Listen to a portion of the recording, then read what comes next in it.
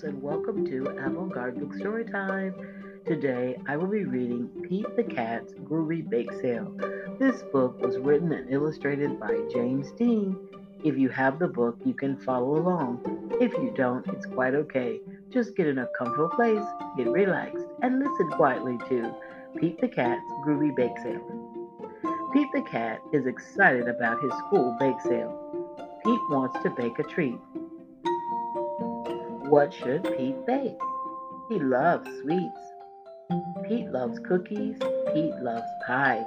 Pete loves brownie, cakes, marshmallow treats, and ice cream sundaes. I'll bake cookies, Pete thinks. Pete takes out eggs, flour, sugar, and of course, chocolate chips. He puts everything in a bowl. He stirs and stirs. Pete makes a big mess.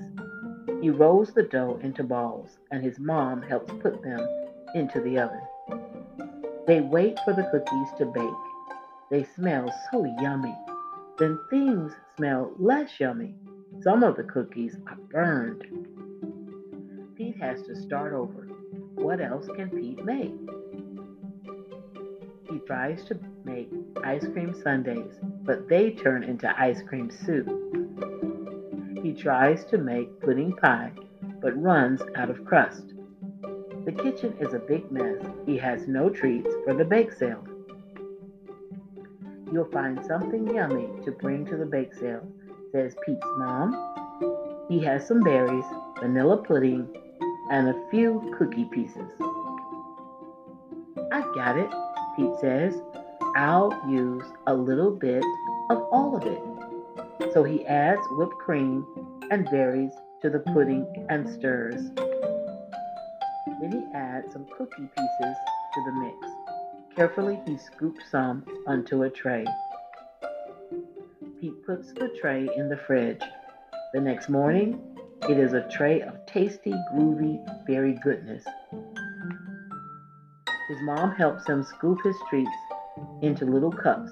He brings them to school. Pete puts his berry cups on the bake sale table. What is that? Asks Callie. Groovy berry goodness, says Pete.